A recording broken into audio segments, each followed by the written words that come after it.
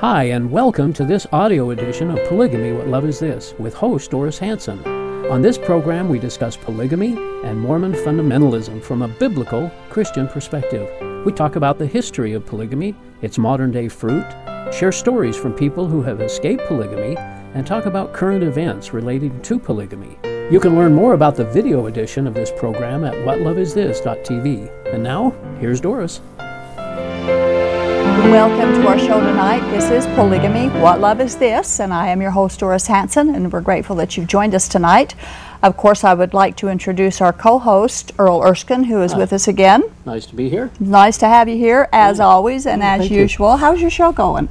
Oh, thanks for asking. Very well. We've had some wonderful interviews. In fact, right now we're in the middle of a series of interviews with Bill McKeever. They've been very interesting. Good. So, he's got an interesting... Everybody can tune in tomorrow night and at 8 o'clock here at the same station. Every Friday night at 8 o'clock. At 8 o'clock. It's called The Ex-Mormon Files. He has some awesome interviews of people and tell their stories. It's fun to hear their stories. Of their experience or experiment with Mormonism and why they left and how they left and their relationship with Jesus. So tune in, it's well worth your while. You know, we do hope that you've enjoyed what we prepared to share with you tonight. It'll be very interesting. But first we do have a couple of announcements that we'd like to make. First of all, former Mormon Bishop Lee Baker will begin a live radio ministry next month. Lee and Kathy Baker was on our show. They were guests on our show a couple of months ago. But this is going to be a weekly live call-in radio broadcast and will begin on Saturday, January 3rd, 2015. It'll be from 4 to 5 p.m. Mountain Time. And the program is going to be a listener-focused review of core LDS teachings from the approved Mormon Church publications. It will emphasize the deceptions and the deceit of mainstream Mormonism. However, I would like to say at this point that polygamists will also benefit greatly from these doctrinal reviews. Listeners will be encouraged to call in with questions during the program, and Lee Baker's program will be broadcast on AM 820 radio, so mark your calendar. And if you have the courage to hear the truth, you might want to listen and learn. And our next announcement is that another book about Joseph Smith is now available. It's entitled The Rogue Prophet, and it's written by Sean O'Brien. It's for free, a free download on your mobile device. If you go to Amazon.com and ask and click on the free download, but it looks like a very interesting book. I just heard about this a couple of days ago. I haven't had a chance to look at it, but the back of it says there are two sides to every story. One is told by missionaries, commercials, and visitor centers, and this is the other side. So it sounds interesting, and you might want to check it out. Now, tonight, we're going to talk about the official website, lds.org, and the recently posted essays admitting to what they had previously ignored and sometimes had denied, and that is Joseph Smith's polygamy. That he had somewhere, admitting that he had somewhere between 30 and 40 wives.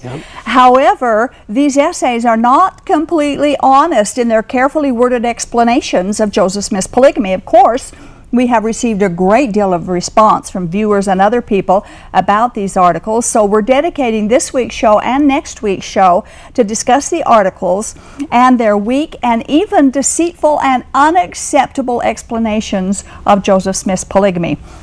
The Bible says no lie comes from the truth. If the Mormon Church were true, it would stop lying about and covering up their history, and especially about Joseph Smith's shenanigans. Tonight, we will address some of the problems in the essays about his polygamy, at least as many as we have time to cover. There is a lot. They finally admitted that Joseph Smith practiced polygamy, that he had between 30 and 40 wives, that he had taken as plural wives women who already had living husbands, that he took a 14-year-old girl as a plural wife. In general, and these are things that people have called us liars for saying. Yes, I've heard that over and over again. Oh yeah, we have. But now they're admitting it's true. And generally they fall dismally short of telling the truth about his plural marriages. But worst of all, they place all the blame for Joseph Smith's polygamy on God. by saying that it was God who commanded Smith to take multiple wives. They claim they don't know why God commanded it, that he just did. And then they proceed to brag about how obedient Joseph Smith was to jump into the practice of polygamy. Now, the web address for the articles is on the screen. It's www.lds.org, and then a lot of little dots and periods after that, but it's a long link, and so we have put it on our show notes button on our website. You can go to whatloveisthis.tv and click show notes and obtain our links and our references that we're going to be referring to tonight's show. Now, there's so much that's historically and biblically wrong with these articles that we cannot possibly cover them like we said on all shows. So we decided to pick and choose some blatant cover-ups and half-truths, hoping that our viewers won't just brush this off as majoring in the minors, but that you'll understand that God does not accept half-truth. Truth is valuable to him. A half-truth is still a lie. So from the LDS.org article entitled Plural Marriage in Kirtland and Nauvoo, we will begin our review and beginning with the quote from the beginning. At the beginning, in biblical times, the Lord commanded some of his people to practice plural marriage. Some early members of the Church of Jesus Christ of Latter-day Saints also received and obeyed this commandment given through God's prophets. Now they say, in biblical times, God commanded, but they didn't give us a reference where God commanded his people to practice polygamy in biblical times. It isn't there. God instituted monogamy, not polygamy, and we know that God doesn't change, so we know that God did not command polygamy in biblical times or for Joseph Smith. The next quote. The revelation recorded in Doctrine and Covenants section 132 states that Joseph prayed to know why God justified Abraham, Isaac, Jacob, Moses, David, and Solomon in having many wives. The Lord responded that he had commanded them to enter into the practice. Now these are exact quotes from the articles, from the essays. From the essays that have been posted by the church on LDS.org. Now God is never going to respond with a lie. That Isaac did not have many wives, and yet Isaac is mentioned there. Neither did Moses. There's no biblical passage that says that Moses lived polygamy. There's not a single place in historical biblical manuscripts where God commanded any man to live polygamy, and God doesn't lie. But Joseph Smith lied, and this is one of the most evil lies that ever came from his mouth. And you know what? It's not even in the Joseph Smith translation. No, he didn't make any change to the Bible. No, not in these areas he didn't. Here's number 3. Latter-day Saints understood that they were living in the latter days in what the Revelations called the dispensation of the fullness of times. Ancient principles such as prophets, priesthood, and temples would be restored to the earth. Plural marriage was one of those ancient principles. First of all, plural marriage was not an ancient principle. No. They're saying it is, making it sound legit, but it was not an ancient, it was a practice, but not a godly principle. So actually everything in this is a false statement. God did not restore prophets. Jesus is our final and only prophet. God did not restore priesthood. Jesus is our only and final high priest. God did not restore temples. Jesus, referring to himself, said, one greater than the temple is here.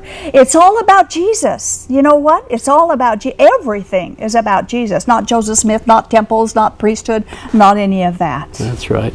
In fact, okay, and number 4, Joseph told associates that an angel appeared to him 3 times between 1834 and 1842 and commanded him to proceed with plural marriage. During the third and final appearance, the angel came with a drawn sword, threatening Joseph with destruction unless he went forward and obeyed the commandment fully.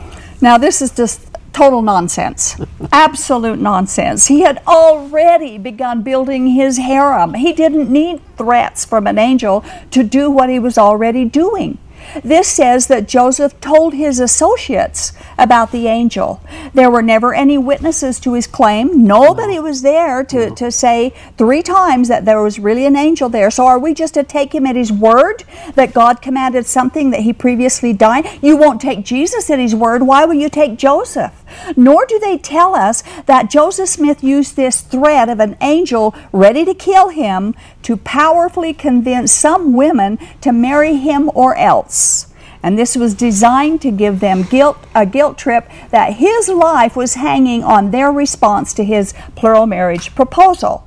What a wicked way to get women in his bed. Very convenient, wasn't it? It was very convenient. And I thought Mormonism was supposed to be based on free agency. The polygamy groups of today copy Joseph Smith's example, and they force women into polygamy by threats like this of all kinds of spiritual terrors. But that's not God's way. And when you know God, you know this cannot possibly be a true claim. Jesus brings grace, not terror. The next one is the same revelation that taught of plural marriage was part of a larger revelation given to Joseph Smith that marriage could last beyond death and that eternal marriage was essential to inheriting the fullness that God desires for his children. And then we kind of got a little more. The sealing of husband and wife for eternity was made possible by the restoration of priesthood keys and ordinances. The Old Testament prophet Elijah appeared to Joseph Smith and Oliver Cowdery and restored the priesthood keys necessary to perform ordinances for the living and the dead, including sealing families together. Marriages performed without this authority would end at death. Now, all they're talking about here is Mormon doctrine. That's all myth. Yes. It is not biblical doctrine. And because it's not biblical doctrine, and because the Bible refutes all this, it's not true. It can't be true. There's no such thing as restoring something that didn't first exist. There's no biblical evidence of sealing families to each other, spouses to each other, or sealing the living to the dead. Nor did Joseph Smith change his translation of his Bible to include any of these things. We also know that this cannot be true because God's decrees are unalterable, and Jesus already told us there's no marriages in heaven. No one remains married after they die, ritual or no rituals, and marriage ends at death, no exceptions. Jesus said so, and we believe him. Again, why would they believe Joseph and not Jesus? I don't know. Likewise, there are no Bible passages that teach a priesthood authority to seal polygamists together for eternity, or for the continuation of seeds forever and ever, which is actually a code for eternal sex and eternal pregnancy. That's not heaven. That's scary. That's scary, right.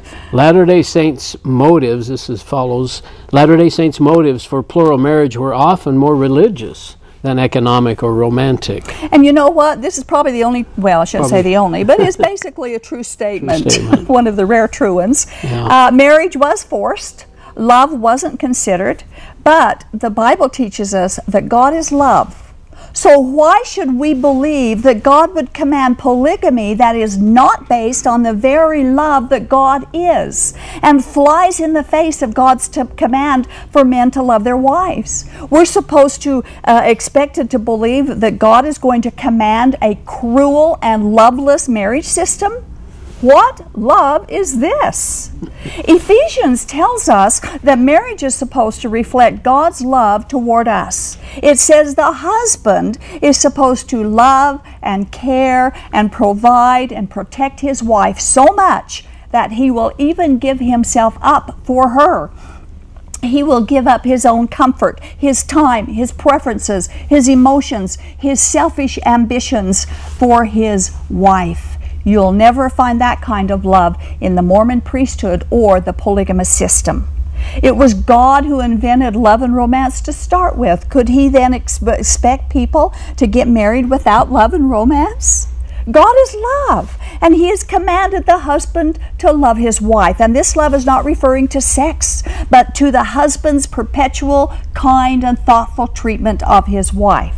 A polygamist can never treat plural wives equally and completely in that kind of love. It's impossible. Participants in these early plural marriages pledged to keep their involvement confidential, though they anticipated a time when the practice would become publicly acknowledged.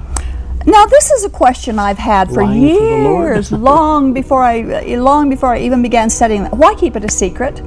Yeah, that's what I don't understand. Commanded from God. Yeah, if God commanded, all these blessings come for it. Jesus said he did nothing in secret. He also said that anything that is secret should be shouted from the rooftops. If there were so many blessings attached to polygamy, they taught celestial glory would not be attained without it. Why keep it a secret? And we're going to be talking more about this secrecy later on in another quote. Yeah. Men and women, parents and children, ancestors and progeny were to be sealed to each other, their commitment lasting into the eternities, consistent with Jesus' promise that priesthood ordinances performed on earth could be bound in heaven. Now they've misquoted the Bible again, saying that these ordinances are bound in heaven. Yeah. It never says, the Bible never says that Jesus promised priesthood ordinances would be bound in heaven. We're going to read the passage from which they are misusing this quote. Matthew 15 through 19. If your brother sins against you, go and show him his fault, just between the two of you. If he listens to you, you've won your brother over.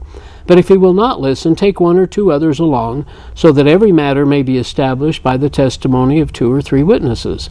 If he refuses to listen to them, tell it to the church. And if he refuses to listen even to the church, treat him as you would a pagan or a tax collector.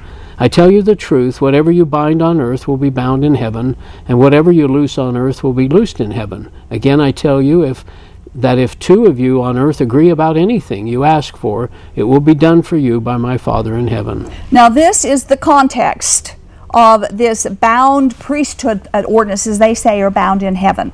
Context in applying biblical scripture is everything. The context of this binding comment in Matthew is church discipline. Yeah, it's not about marriage. It's not about marriage. It's not about priesthood authority. It has nothing to do with it. It's not about sealing families together. It's strictly how to deal with church discipline and cannot be applied to marriage. And Joseph Smith's translation did not change it at all. It doesn't refer to eternal sealings in the Book of Mormon either. No, there's no temple marriage there either. Not there. The next, rumors spread. The rumors prompted members and leaders to issue carefully worded denials. That sounds familiar. Carefully worded denials that denounced spiritual wifery and polygamy, but were silent about what Joseph Smith and others saw as divinely mandated celestial plural marriage. The statements emphasized that the church practiced no marital law other than monogamy, while implicitly leaving open the possibility that individuals, under direction of God's living prophet, might do so. Now here they have some very carefully worded denials. Plural marriage and polygamy are synonymous, by the way. Something that God has prohibited cannot be celestialized to make it right, and God has not. God has prohibited polygamy. So keeping this in mind, let's look at a couple of their denials that they even practiced polygamy. Some of your elders say that a man having a certain priesthood may have as many wives as he pleases, and that doctrine is taught here. I say unto you that man teaches false doctrine, for there is no such doctrine taught here, neither is there any such thing practiced here. Now this was quoted in Times and Season, March of 1844. Right. What, about 2 or 3 months before Joseph Smith was killed. That's right. And they were teaching and practicing polygamy, and here they've lied about it. The next one. The next one from the history of the church. What a thing it is for a man to be accused of committing adultery and having 7 wives when I can only find one. Joseph Smith said this on May 26th of 1844, about a month before he was killed, and at the same time he had secretly accumulated almost 36 wives, and he's denying it. Whatever happened to the command, thou shalt not bear false witness? The next quote illustrates the mind manipulation that they use against their readers. Most of those sealed to Joseph Smith were between 20 and 40 years of age at the time of their sealing to him. The oldest, Fanny Young, was 56 years old. The youngest was Helen Mar Kimball, daughter of Joseph's close friend Heber C. and Violet Murray Kimball, who was sealed to Joseph several months before her 15th birthday. Now notice how they said this. She wasn't 14. Yeah, she wasn't 14. She was just a few months before her 15th birthday. That would. Why did they do it that way?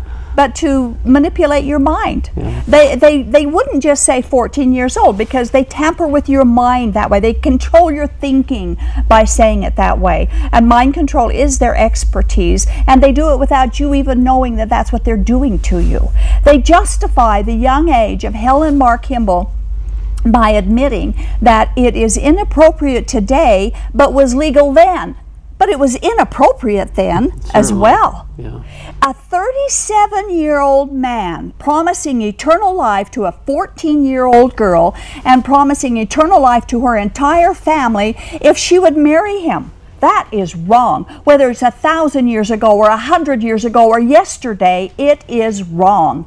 And another thing they left out was Helen Mar Kimball's statement after her marriage to Joseph Smith. They should have included this. And this is what she wrote. This was amusing. I would never have been sealed to Joseph had I known it was anything more than a ceremony. I was young and they deceived me by saying the salvation of our whole family depended on it. Notice she said they deceived her. Yeah. She discovered they had deceived her. And of course they didn't mention Nancy Winchester in the article, who was another 14-year-old girl that 37-year-old Joseph Smith took as a plural wife. And then the writers of this article point out that Helen Mar Kimball and the other polygamous wives never made negative remarks about their polygamy. Well, neither did my mother. But I saw her pain, and I heard her tears and sobs, and I saw her miserable life. But she supported polygamy to her dying breath. Why? Well, she thought she was earning her eternal life. And Joseph Smith threatened women with God's wrath and damnation if they opposed it in any way, and so did Brigham Young, and so do polygamy groups today. Of course they don't dare speak evil of it. But again, the writers of this article are not bringing you the whole truth. Let's look at some quotes they chose not to include in their comments of what some women said. The first one is from Annie Clark Tanner. Yes, Annie Clark Tanner was certain that women would never have accepted polygamy had it not been for their religion. The principle of celestial marriage was considered the capstone of the Mormon religion. Only by practicing it would the highest exaltation in the celestial kingdom of God be obtained. Okay, so here they're promising celestial, the highest celestial, if polygamy is practiced. Now, things don't change. It would still be true today if it were true then. Now, let's see what Mary Ann Angel Young, Brigham Young's second wife, said. Well, Brigham Young's second wife was a patient, uncomplaining woman, but she even reportedly remarked to a friend, "God will be very cruel if he does not give us poor women adequate compensation for the trials we have endured in polygamy." So she had some problems, and obviously was trials. Yeah, some trials we have endured. That word endured also is something to watch. And of course, we cannot neglect Zena D. Jacobs Smith Young, what she said. Zena told another plural wife, "Neither are you the only woman who is suffering torments on account of polygamy. There are women in this very house," which is Brigham Young's, "whose hearts are full of hell. And in that room is a woman who has been a perfect fury ever since Brother Young married Sister Amelia Folsom. Brigham Young dare not enter that room or she would tear his eyes out." See, they say nobody ever made any negative remarks about polygamy, but why didn't they include these to prove there were negative remarks and feelings and terrors and tortures by the women who lived polygamy in those days? Sarah Pratt had something to say about polygamy. Sarah castigated polygamy as the direst curse with which a people or a nation could be afflicted. It completely demoralizes good men and makes bad men correspondingly worse. As for the women, well, God help them. First wives it renders desperate, or else heartbroken, mean-spirited creatures, and plural wives have their sorrows too. Okay, and then we have a cap. The cap of all of these was by the daughter of Jedediah M. Grant, and she's right on when she said this. Polygamy is all right when properly carried out on a shovel. And it needs to be shoveled out for sure. Okay, now for That's more. a good one. For more references and more information on polygamy, these references came from Mormon Polygamy, the book entitled Mormon Polygamy, A History by LDS author Richard S. Van Wagner. And again, you can go to show notes and click the notes and find the links and the information to get more information if you'd like. So back to the, were you going to say something? Well, I was just going to say we've heard from so many polygamous young women and others that have come out of polygamy, even in our day here, that have the same story. Mm-hmm. of the first wives being miserable and the polygamous wives being neglected and the children. And yep, and it is. It's so sad. It is. It is very, very sad. All in the name of God. All in the name of God. And they're lying against God. Actually, they're bearing false witness against God himself. Sure. Is what they're doing. And that's a very dangerous place to be. Joseph Smith started it, so he's in a dangerous place right now. Okay, back to the essay. Back to the essay. The revelation instructed women and men that they must obey God's law and commands in order to receive the fullness of his glory. So now we get back to the secrecy. Oh boy. According to early Mormon polygamy and today's polygamy groups, the promise of polygamy results the fullness of glory, eternal blessings, highest degree of eternal life, and pleasing God to the fullest measure for all of those who bow down to the practice of plural marriage. They even promised that polygamists would become gods. In fact, only polygamists could become gods. Right. Now, if all this was gospel truth, why would they keep it a secret? If Joseph Smith received the revelation in 1831, why did he keep all those possible blessings from the rest of the Mormons? A godly spiritual leader would tell everyone everything they needed to know in order to obtain God's highest blessings if it were the truth. But he kept it secret. Even worse, he lied about it. Now, does that sound right? Honestly, does that sound right? So maybe you might wonder or should wonder what your leaders are keeping secret from you today. At least one authority admitted that he knows Mormonism is wrong, but he said the people need us, so we'll carry on. But you know what?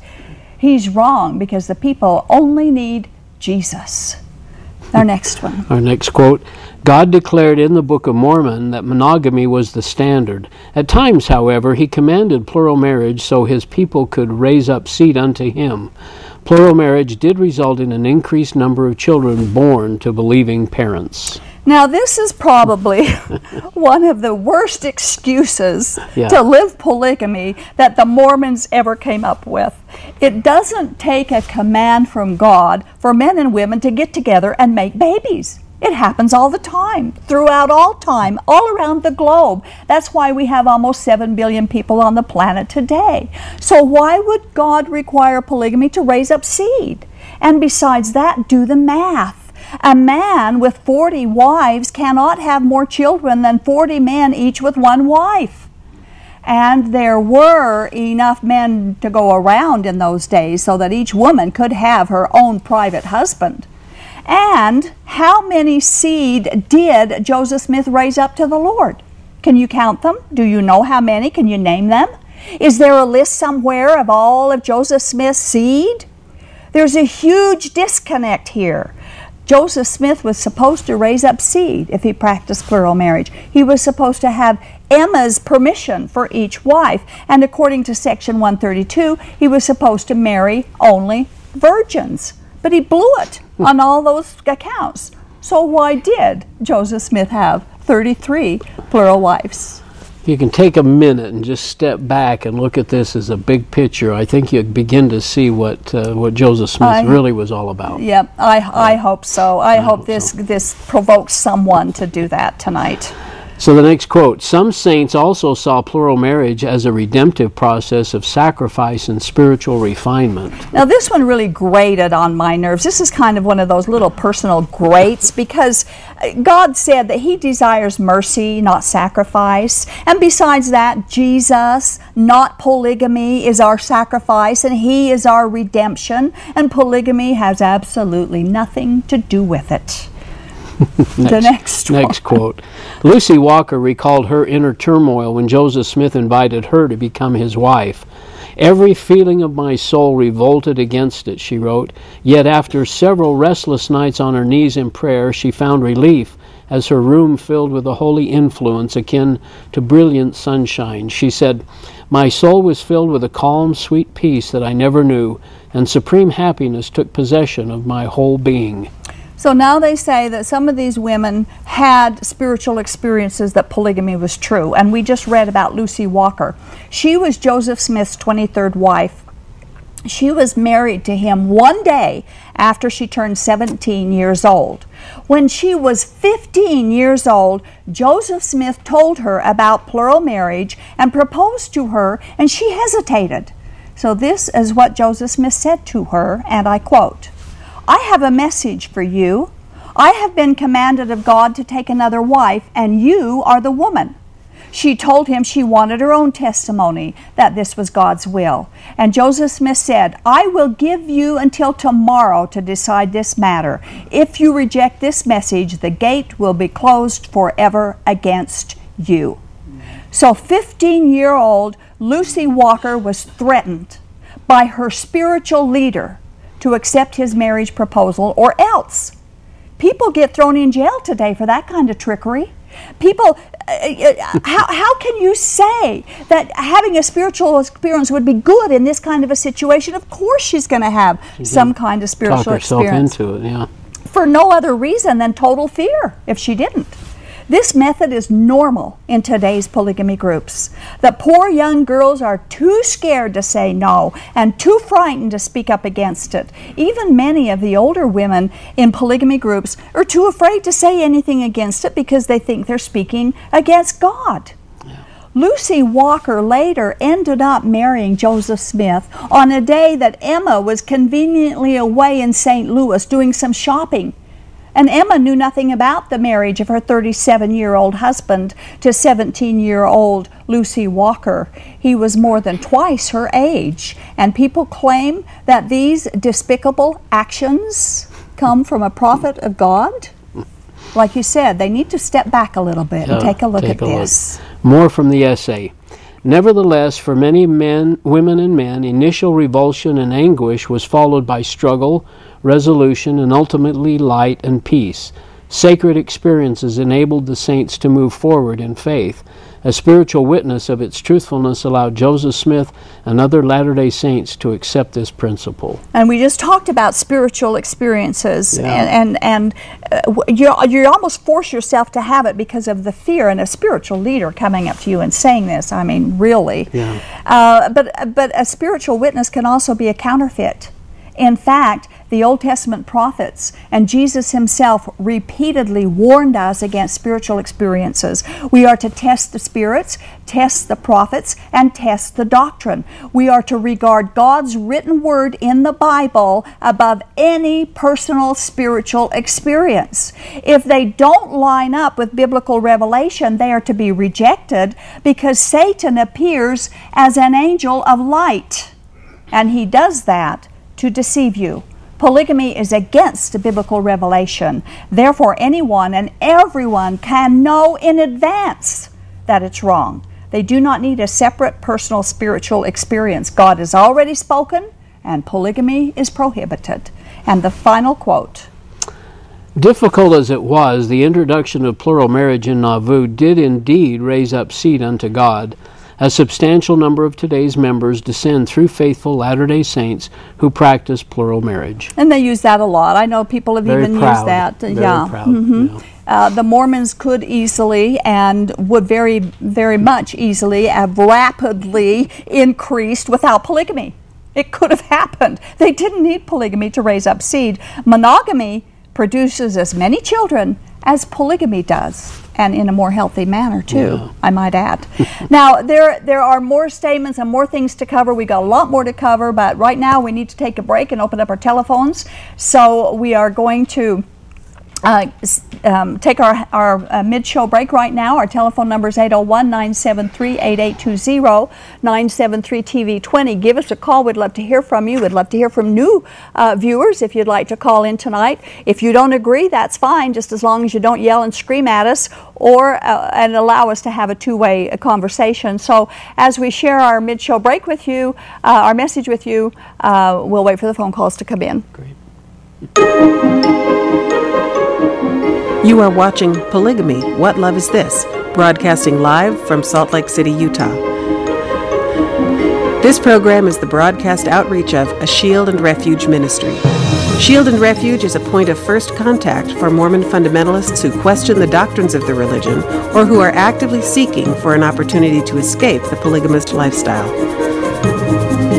Examining the claims of fundamentalist doctrine against the backdrop of biblical truth is central to our efforts. We invite you to contact us. Call toll-free at 877-425-9993 or email us at tv@aboutpolygamy.com. We want you to know that we've made available to you some outstanding resources free of charge. You will find them at our website, www.whatloveisthis.tv. There you will find the DVD, Lifting the Veil of Polygamy, which documents the real-life stories told firsthand of those who were lifted out of the culture of polygamy through the power and love of Jesus Christ. Also, free of charge to you is the booklet, Is Polygamy Biblical? It explores plural marriage in the context of God's Word and answers questions like, did God ever command polygamy? Is it part of God's plan?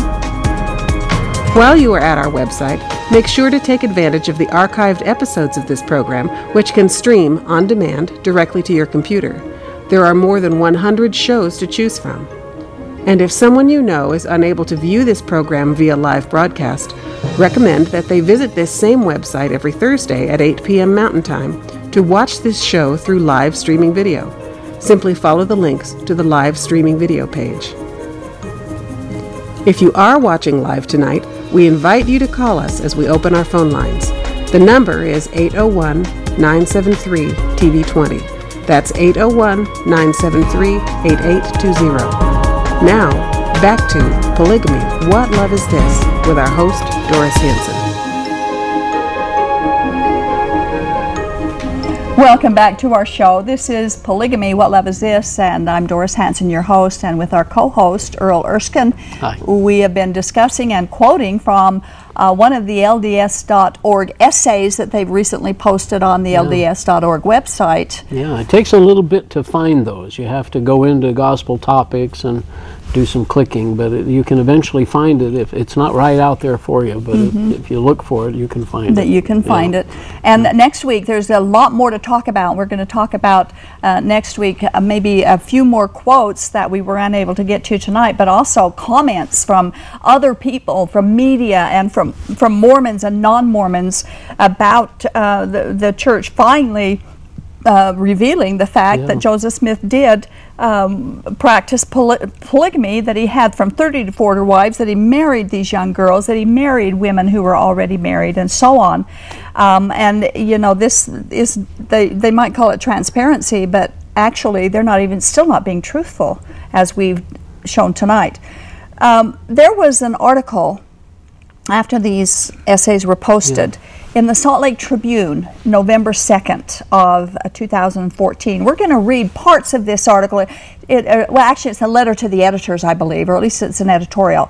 And it's so important what this woman is saying about these essays on Joseph Smith's polygamy that we wanted to share some of the most important parts with you. So we're going to read the article from the Salt Lake Tribune.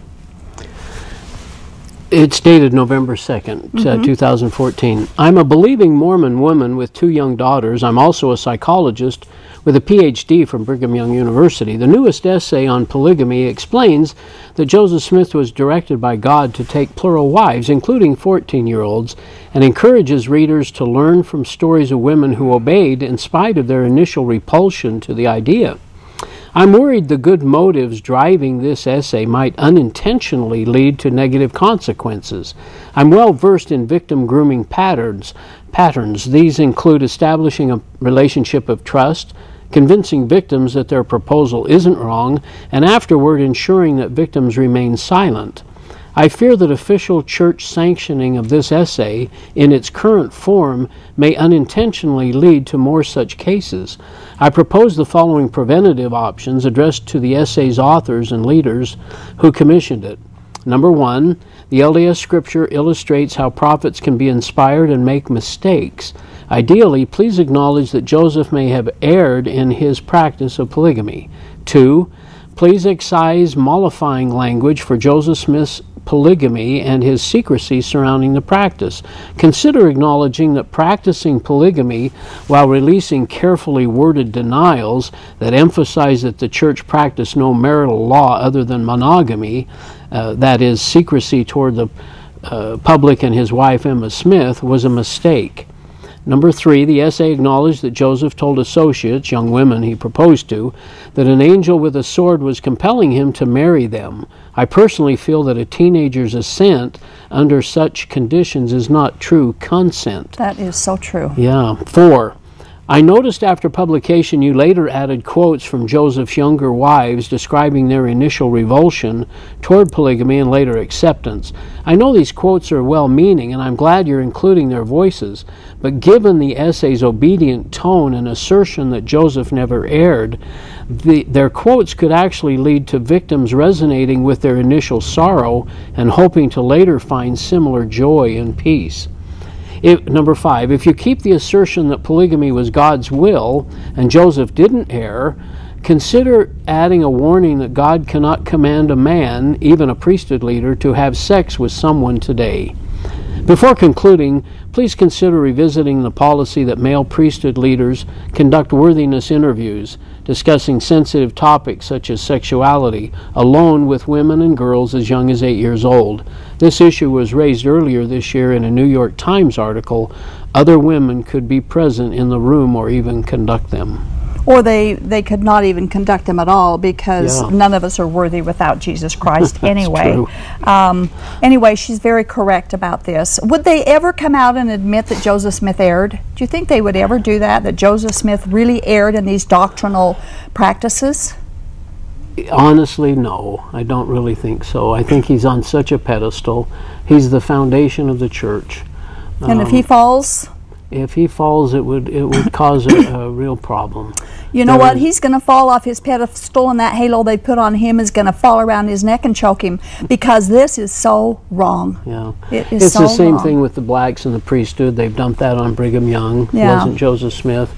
And Joseph Smith just, he gets a pass. Mm-hmm. I think the same thing is true of the Book of Abraham, the Book of Mormon. Mm-hmm. There's no and you know what? documentation for they those. They say, well, nobody claimed he was perfect. Nobody, we know that he was a man and he erred. But you know what? That's why we follow Jesus, because he was perfect. We don't follow a man. Right. It's wrong to follow a man in any way. Take him off his pedestal.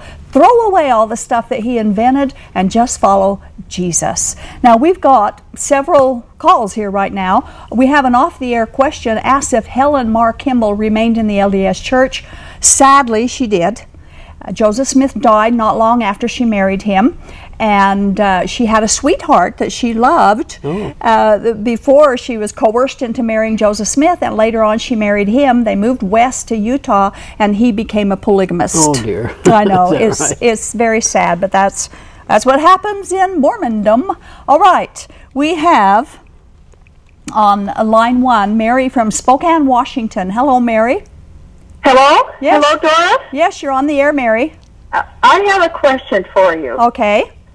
Can you tell me why the general authorities in the Mormon Church continue to uphold and sustain and protect Joseph Smith, knowing that he did all these things? Well, we just kind of talked about that. Earl, I'll let you answer this question. You were the Mormon. Yeah. It's just the foundation of the church. I mean, the whole church is built on the trustworthiness and character of Joseph Smith. If there's any question about his character, it brings into question the first vision, the Book of Mormon, the Book of Abraham. Things become such a domino effect if you even consider for a minute that he wasn't always acting in the name of God. And what's worse, of course, is that he always said, "Thus saith the Lord." Right. So he always gave that as his foundation, is that he was speaking for the Lord. I think it would be very difficult. It sounds to me like the foundation is pretty shaky. It is. You're absolutely right. It's very shaky because it's based on a man, not on the truth. It's based on a man that didn't live the commandments that he need to live today. Well, there's no commandments to live today, ma'am. We're in grace. Jesus Christ came and brought us grace. And we are saved by grace, not by works. I'll encourage anybody listening to be sure to read Joseph Smith, Rough Stone Rolling, and In Sacred Loneliness. Those are the two best books that can give you a lot of information. That's right. Nauvoo Polygamy is another good one. Thank you for calling, Mary. Thank you. Good night. Okay, we have on line 2 Charles Larson from Orem. Hello, Charles. How are you? Well, I'm very good. It's so wonderful to see the both of you doing this show together like this. My wife and I have just been thrilled to see you two. It's good to hear from you. Together on this. It's been so much fun these past few weeks.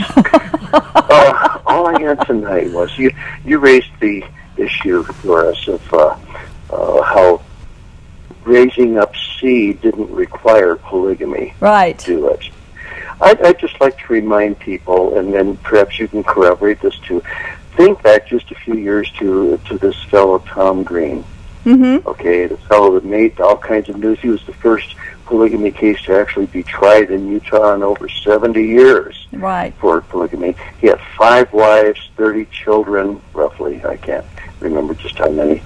But, if each of those wives each bore 6 children, couldn't they just as easily have borne them with one man each instead of the same man? Right. Of course they could. Absolutely. And good heavens. That's the right. idea that it requires one man to go and impregnate 5 wives or 10 wives or even 2 wives to make more children than as one man per woman is so patently ridiculous. It's just obscene. It is. Anyway, God bless you both. Thank you, Charles. Love you both dearly. Thank you. And keep doing this, would you please? As long as God allows us, Charles, we will.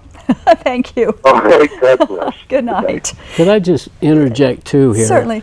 I think one of the things that really disturbs us all that are on this side of the issue is to have people come to start to believe that the only true church, and I can't speak for the polygamists, but that the only true church isn't true. And so then they give up on everything. They give up on all. That's sad. And I think our message, and you say it so well always, is that this is about Jesus. It is. And the Bible is the Word of God. It's our anchor. It stands alone. It does not need the other scriptures of Mormonism to support it at all. Absolutely. So people that are questioning and hearing this maybe for the first time, and they're starting to think, well, is this possible that Joseph Smith he was a man, and he added another gospel to the Bible. He did. And so don't walk away from religion, don't walk away from this relationship with Jesus and with the Bible, just because you may learn that the Church of Jesus Christ of Latter-day Saints has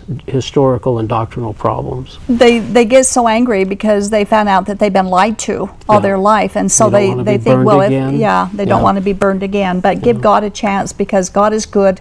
God is good news. He's not bad news. And back to what Charles Larson said, that was a very good point he made. He had 6 wives, and if each wife had 7 wives, and each 7 wives had 6 kids. That's 30 kids. Each wife could have had 6 kids without being a polygamist. Well, my father, came from a polygamist home. He only had 2 wives. The first wife had 8 kids. My mother had 8 kids. Well, so my father had 16 kids, but each woman, had they been monogamous, could still have had 8 kids. Sure. So polygamy doesn't increase the ability for it to increase the progeny of a man, but it certainly doesn't increase the ability to have more children in the long run. Okay, we have on line 3 Laura from Layton. Hello, Laura. Hello. Laura, you're on the air. Yes, I'm still here. Okay, you're on the air. What's your question? You need to turn your TV volume down. Laura? I'm turning the TV down. Okay. What's your question? First of all, I want to tell you how much my husband and I have enjoyed your show over the years.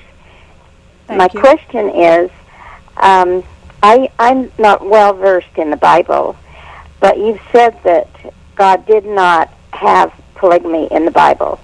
But someone in our home the other day, I mentioned that God didn't have polygamists, didn't sanction that, and he said, oh yes he did. He gave David all his wives, not his concubines, but he gave him all his wives. Could you explain that? Yes, we explain this, probably two or three times a month, because people have a problem with that particular scripture. And it goes back to King Saul was the first king of Israel, and King David was the second king. When Saul died, David came in and took his place. Now that means that David had control of the entire kingdom. Everything that had been Saul's was now David's. Everything. Now that means that all of his cattle, all of his property, the palace, even his harem would have been David's. And God gave Saul's kingdom to David. Now, that doesn't mean David took them as wives, because he didn't. Because when you study the Bible, you discover that Saul only had one wife and one concubine, okay? So that's only two. Somebody else got his concubine, David didn't, and Saul's first wife would have been old enough to be David's mother. In fact, Saul's first wife would have been David's mother-in-law, because he was married to Michal, Saul and his wife's daughter. So the fact that God gave David his wives is saying that God gave David all of Saul's kingdom, and his harem was included in part of that kingdom. Doesn't mean he took him to bed. Does that make sense? Well, she hung up. I guess she wanted to listen off the air. So I hope that makes sense. By the way, that book that we have, I should have one out here on the table, called Is Polygamy Biblical, explains that in it. During our break, it talked about that book. That book is free. If anybody wants it, just call and ask for it. We'll send it to you, because it explains all these biblical passages where polygamy is talked about. Okay, we have line 1, Paul calling from Kearns. Hello, Paul. Hi there. Hey, I enjoy your show so much. I've learned so much from you.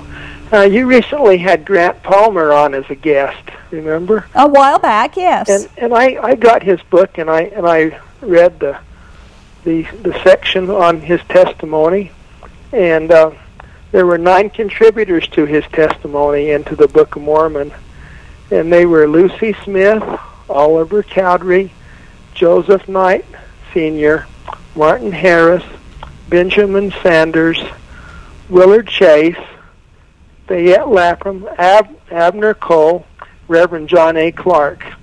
They contributed to his testimony, and he got the whole story for his book from the Golden Pot. That's where he got the idea from, the golden plates.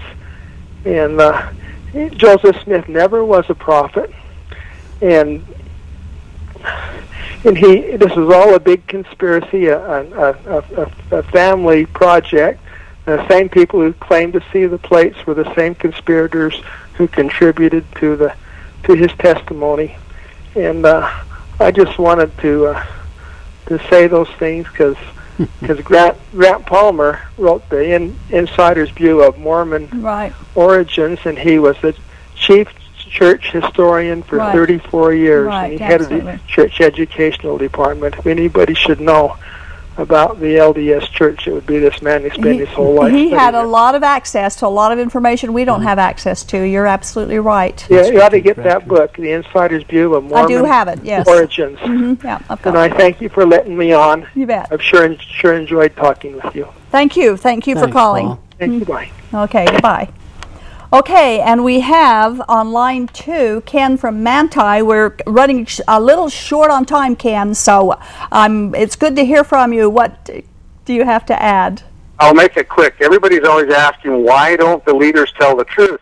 They can't tell the truth. It's like Herbert J. Armstrong and his church. When he told the truth, they lost their college, they lost all the members. When people stop paying their money into a false doctrine, it's going to collapse, just like a pyramid scheme. Yep, it falls apart. That's all I've got to say. And thank you, Ken. You've always got more to say than that, so I applaud you for being succinct. I got a lot more to say, but maybe next time. Right, all right. Thanks for calling, Ken. Hope all is well.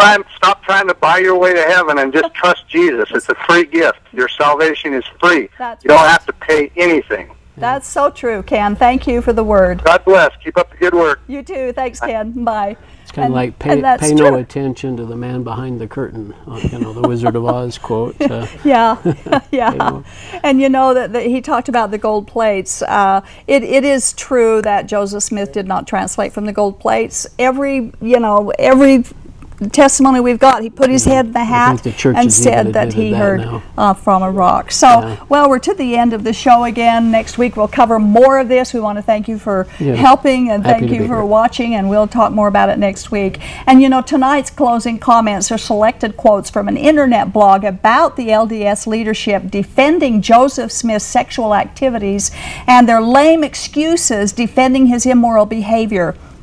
This is a very dangerous position for them to take, because no female is safe in a church where the leadership defends Joseph Smith's sexual abuse and him as the abuser, because potential abusers can now hide behind pretended priesthood authority and feel justified using the same excuse that Joseph Smith used: God told me to do it.